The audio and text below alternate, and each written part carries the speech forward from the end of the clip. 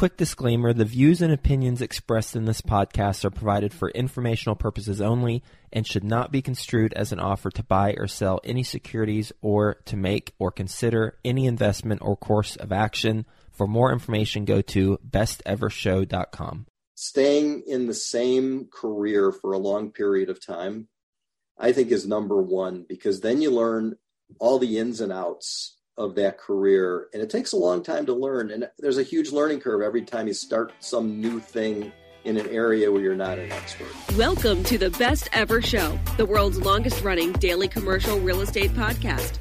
Our hosts interview commercial real estate experts every day to get you the best advice ever with none of the fluffy stuff. Best ever listeners, welcome to the Best Real Estate Investing Advice Ever Show. I'm Slocum Reed, and I'm here with Joel Friedland.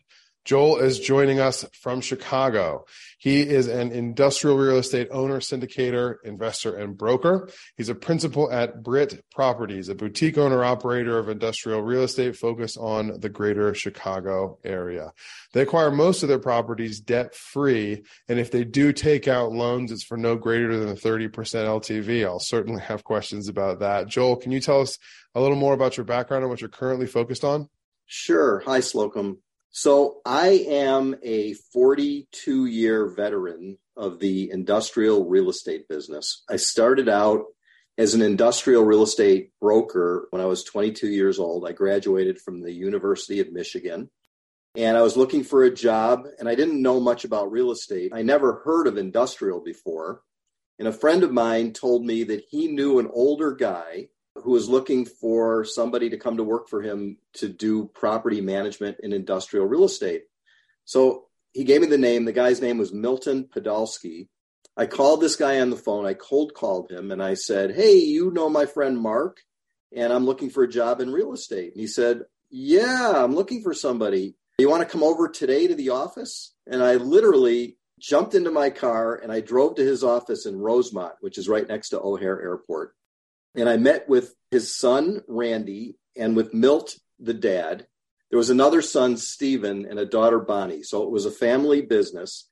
And they owned 84 industrial buildings that they had syndicated to their friends and investors. And what I found out was that in 1981, interest rates were 17%, and they had somewhere between 10 and 14 vacancies of industrial spaces. And they wanted me to be a property manager. After talking to Milt for about 5 minutes, he told his son, Randy, "This kid went door to door when he was 14 and convinced 70 people to let him cut their lawns.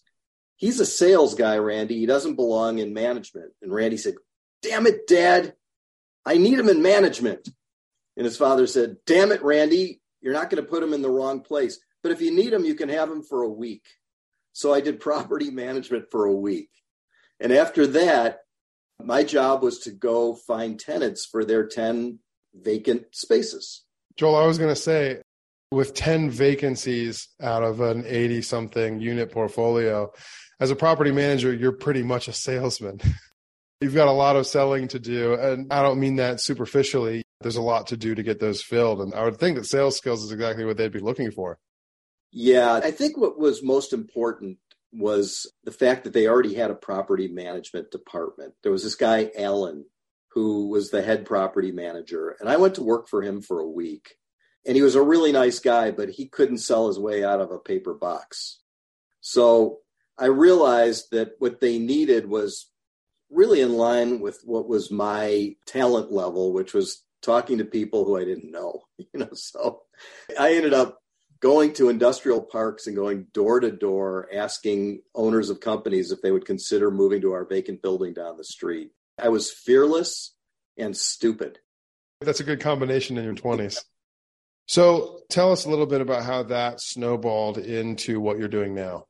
So every day, even on Chicago cold days when it was 0 degrees out, I went door to door canvassing in the industrial parks. Milt had a son named Steve. And Steve and a guy named Richard ran the industrial leasing department. And they had never seen anything like me because I was just like a machine, a cold calling machine. And the first year I went out and I filled up all the vacancies except for one. by going door to door and finding people and literally dragging them to see the spaces. I really had a great time. I made 37 leases in my first year, many of them just general industrial real estate brokerage, where I would cold call and I'd say to someone who owned a company, hey, would you like to move to our building down the street? And they'd say, how big is it? 20,000 square feet. They'd say, no, we need 8,000 square feet. So then I would become a tenant rep for them, and I'd find an 8,000 foot space and I'd bring them to the space. So I made 37 of those deals. And you'd think that I'd make a fortune making 37 deals. I actually made $40,000 in my first year.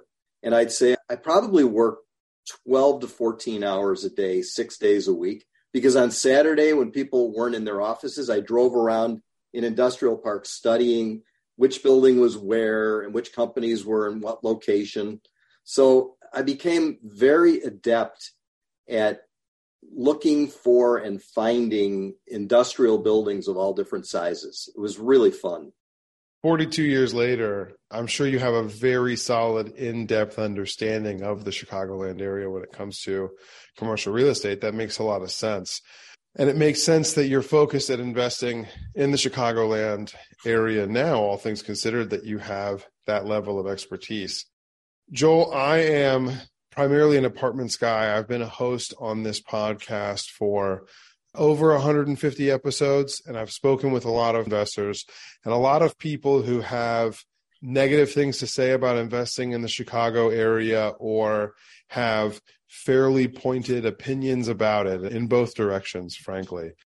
I don't want to ask why you chose Chicago, because I'm going to assume the answer is that you chose Chicago because you live there and you were able to develop an in-depth knowledge.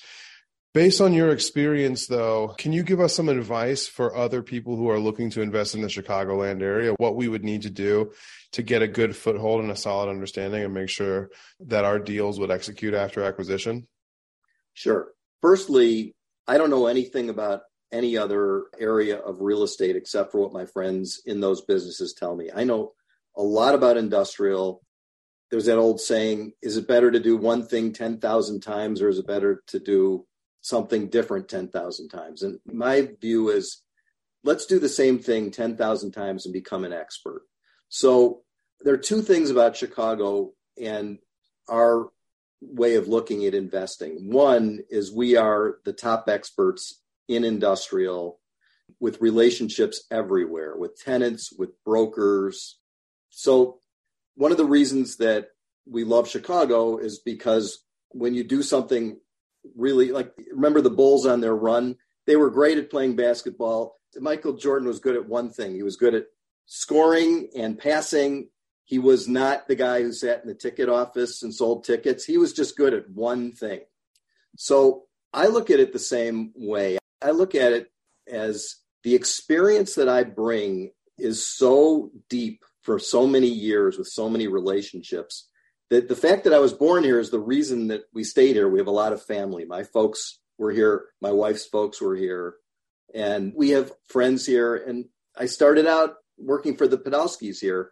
But Chicago is the best industrial area in the country. And let me tell you why. There's 1.3 billion square feet of industrial. There's 20,000 industrial companies. There's 8,000 industrial buildings. There's so much depth to our market that people can make millions or billions of dollars in industrial real estate just in Chicago. The reason that Chicago is so popular with industrial companies, manufacturers and distributors, is because it's where rail meets in the middle of the country, and that's how products are distributed, through rail and through trucking. It's the middle of the trucking lane in the United States. And it's also something that people don't think about a lot, a place where we have great natural water with Lake Michigan.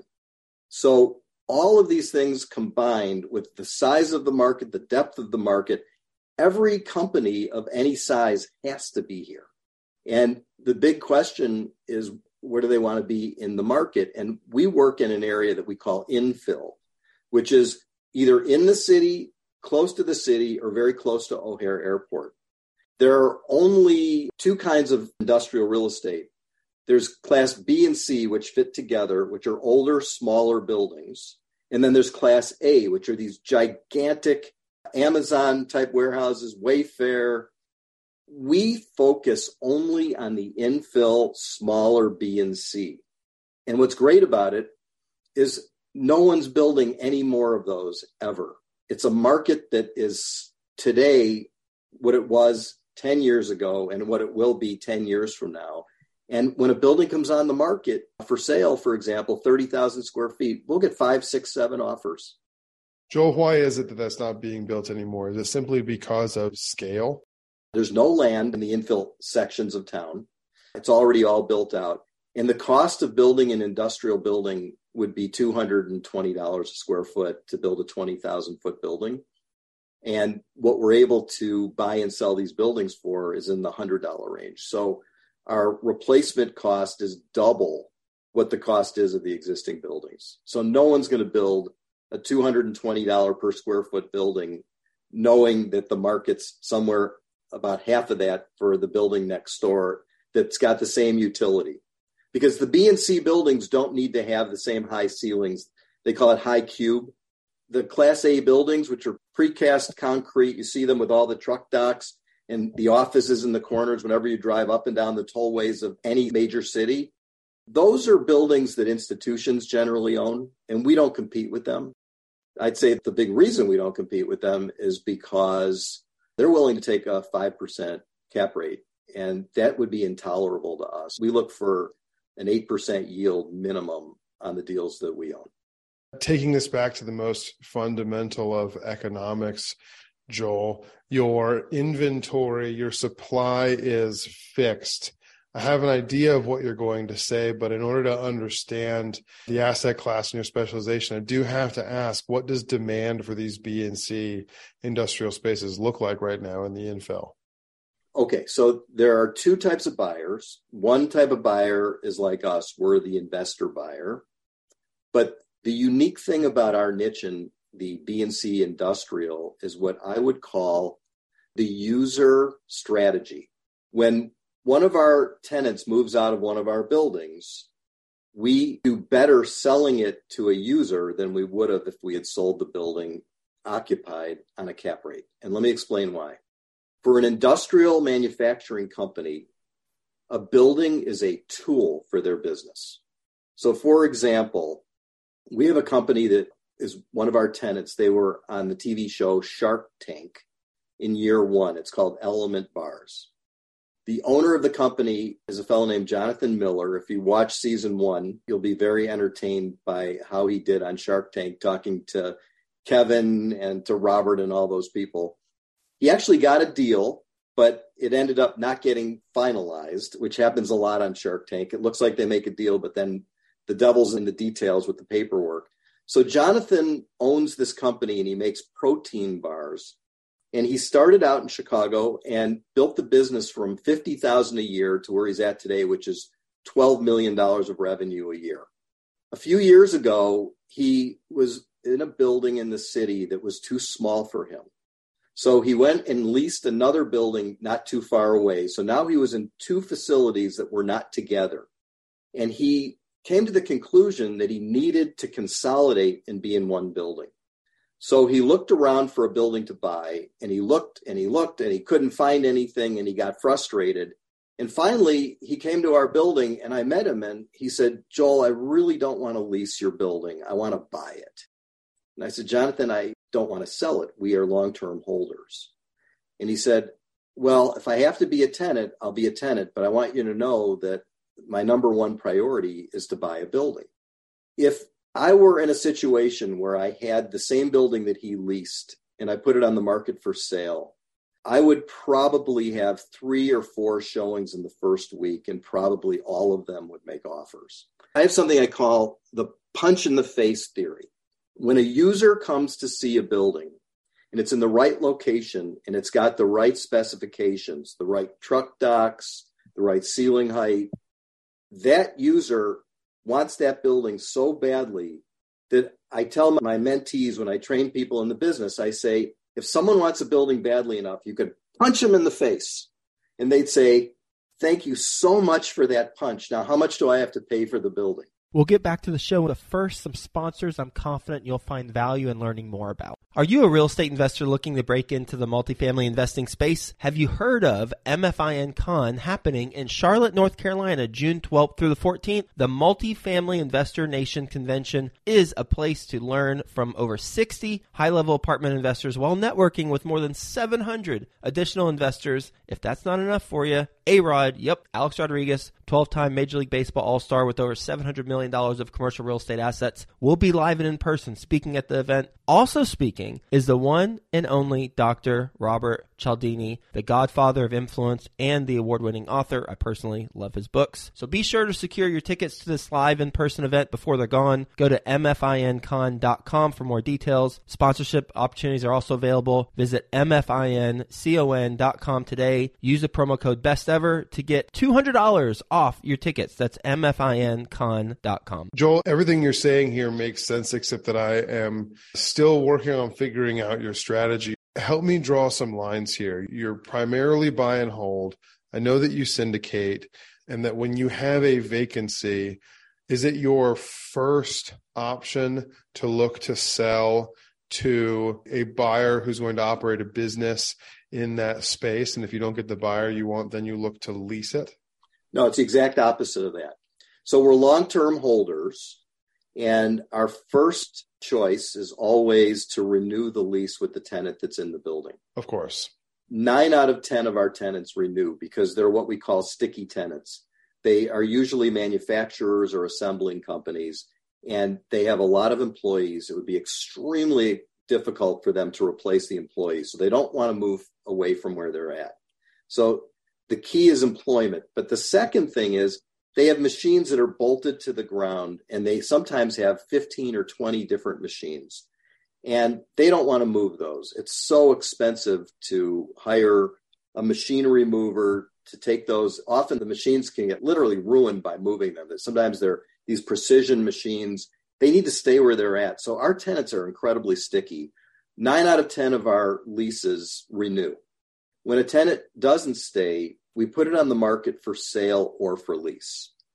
We don't put on an asking price for sale, though, because if we find a neighbor, the building is worth 30 to 40% more to that neighbor than it would be to anybody else, because it would be like Jonathan Miller when he needed that second facility when the Element bars grew and he didn't have enough space. He went out and he leased another building.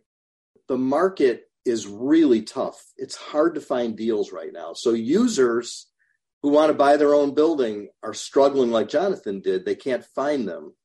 We don't push selling. We push leasing.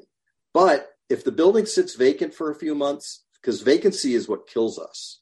If someone makes an offer that we can't refuse, we will sell. So our average hold period is 7 years, but we have one building in particular that we've owned for 30 years. And we keep renewing the same tenant. The tenant is great. It's called Feed My Starving Children. It's a not-for-profit that raises $65 million a year. And church and school groups come in and pack food that's then delivered to starving children around the world that are discovered by missionaries that they send out all over to Africa and all over Asia. And every time their lease comes up, they renew. Because what they have in the back is they have what they call packing stations.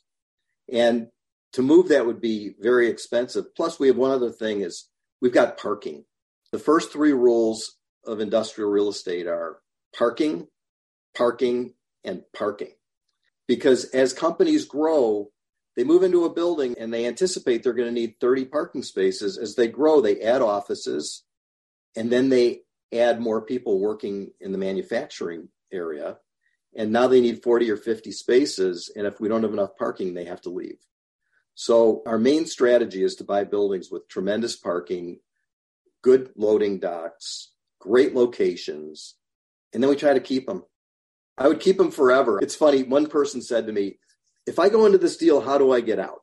And my answer is we have a system where we introduce one investor to another. It's called Rule 144 of the SEC.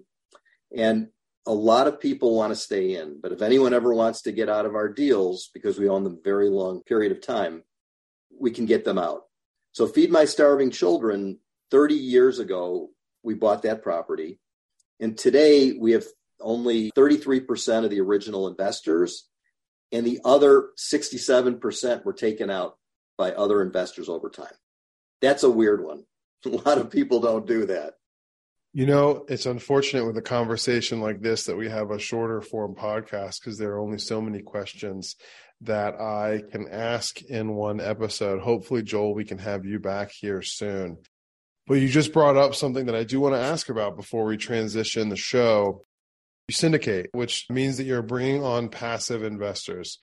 The vast majority of the Best Ever listeners are familiar with syndication and are involved in some degree, likely in a value add business plan or in apartment investing in general. So what they or we are familiar with is a syndication model where there's a targeted hold period of approximately 5 years, after which there is either some form of major liquidity event, a sale, or a cash out refinance that offers them some equity multiple on what they invested around 5 years ago. And that is what gets internal rates of return for those investors into the teens. It was higher than that recently. Let's just stick with teens for now. So you guys are buying, you want to be buying 8 caps. You pay cash, and your investors stay with you for a long time. What do those returns look like for investors, and what is it that keeps the ones who stay in the deal for a long time in the deal for a long time? Yeah, that's a great question. So we struggle to buy great buildings. And one of the things that we try to do is increase the rent every year. We have a standard 3% annual escalation, and we sign 5-year and 7-year and sometimes 10-year leases. Our investors don't want to get out of our deals because what happens is our 8% over a period of 10 years goes up to 10 or 11%. In addition, the value of the buildings generally rise because there's a limited supply of industrial buildings. And when we do sell, we almost always sell to users. And I always talk about the user premium. There's something called a control premium. So the users or people in the neighborhood that own companies that want to move there will pay somewhere in the neighborhood of 30 to 40% more for the building for their own use. So when you add it all up after a 10 or 15 year period, we're still getting 14% IRRs. Wow. Yeah. And if we can't get a 14, if we can't project a 14, we don't do the deal. We don't have any investors who are interested in a 5 or 6% return. That's for institutions. We syndicate. I have 200 investors. Most of them are repeat investors in our individual deals over and over again. And in fact, right now, we have one deal that we're just about fully subscribed on. It's an 8% return. We use bonus depreciation, so it's fully sheltered for the first 2 years. There's no tax based on cost segregation, which is really something that we've not done a lot of, but we're starting to do that now. And our minimum investment's only $25,000 because people sometimes when they don't know us want to get started in a small way where they're willing to take a risk in a new business that they haven't seen before, which is industrial. Most of our investors start with $50,000. A lot of them are at $250,000 if they've known us for a long time. And most of our investors are in at least 5 of our deals. So we have 16 properties with a lot of repeat. Joel, this is a question for Slocum as much as it is for the Best Ever listeners. Thinking bigger picture, around wrapping my head around real estate syndication in general. When did you start syndicating deals, Joel?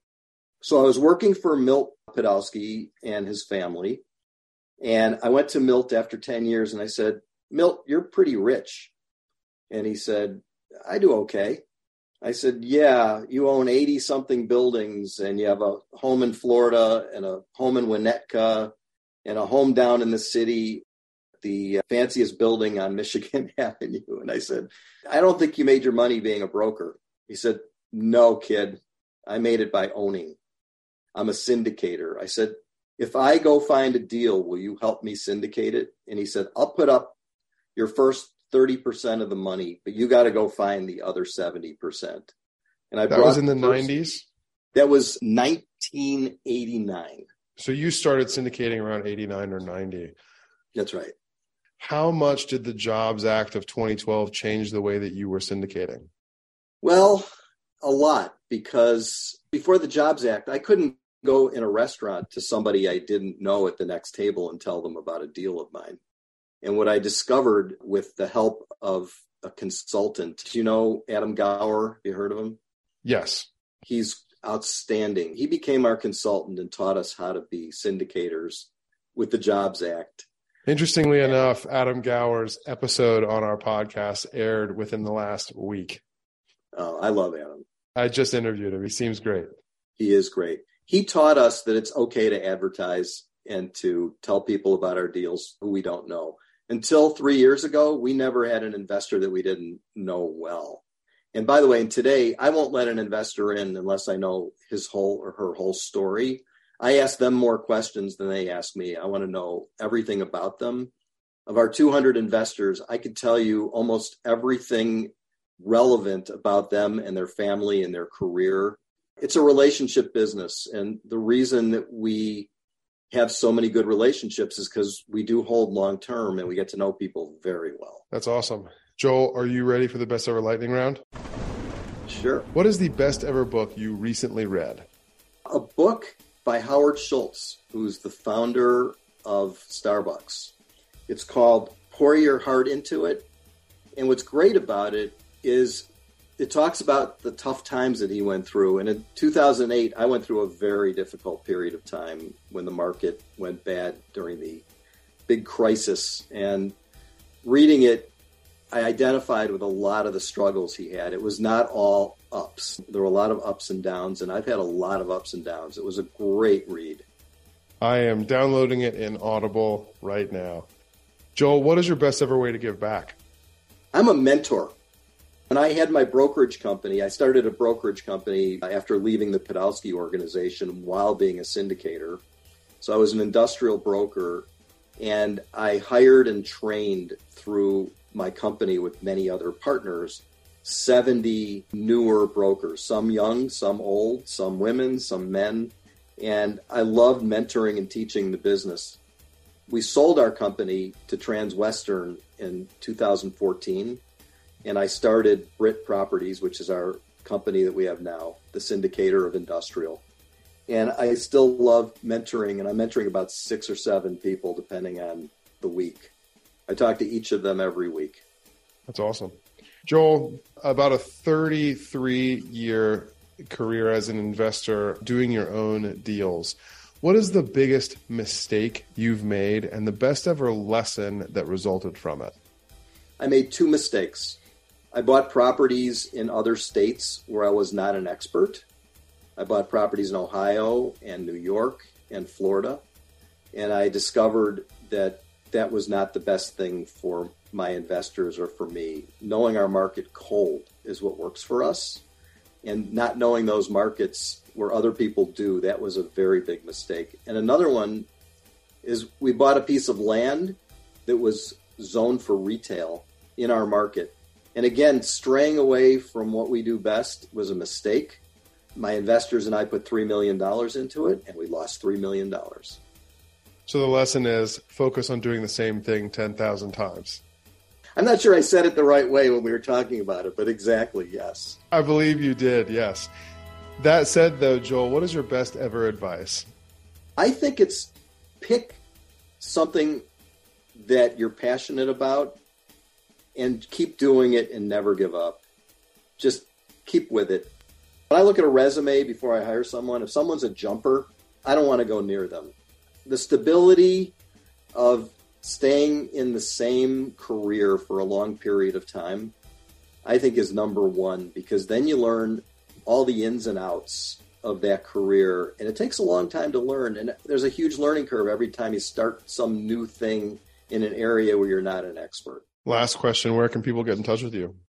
Brit Properties, B-R-I-T, 1T, BritProperties.com. We've got a website with some videos that Adam Gower made for us and some other ones. And we also have our offerings, and we also have an article called Why You Should Not Invest with Us. And anybody who reads that, I think, will understand better how our syndications work. That's great. That link is in the show notes as well. Joel, thank you. Best ever listeners, thank you as well for tuning in. If you've gained value from this episode, please do subscribe to our show, leave us a 5-star review, and share this episode with a friend you know we can add value to through our conversation today. Thank you, and have a best ever day. Thank you, Slocum. Hi, Best Ever listeners. Joe Fairless here again. And one last thing before you go, would you like to receive a short weekly email with proven tips from experienced investors, free tools and resources, and a roundup of the week's most relevant news and Best Ever content? Well, if so, join the community of nearly 15,000 commercial real estate passive and active investors who receive the Best Ever newsletter. Just go to bestevercre.com/access. And you'll get the very next one. I hope you enjoyed this episode. And as always, thank you for listening and have a best ever day.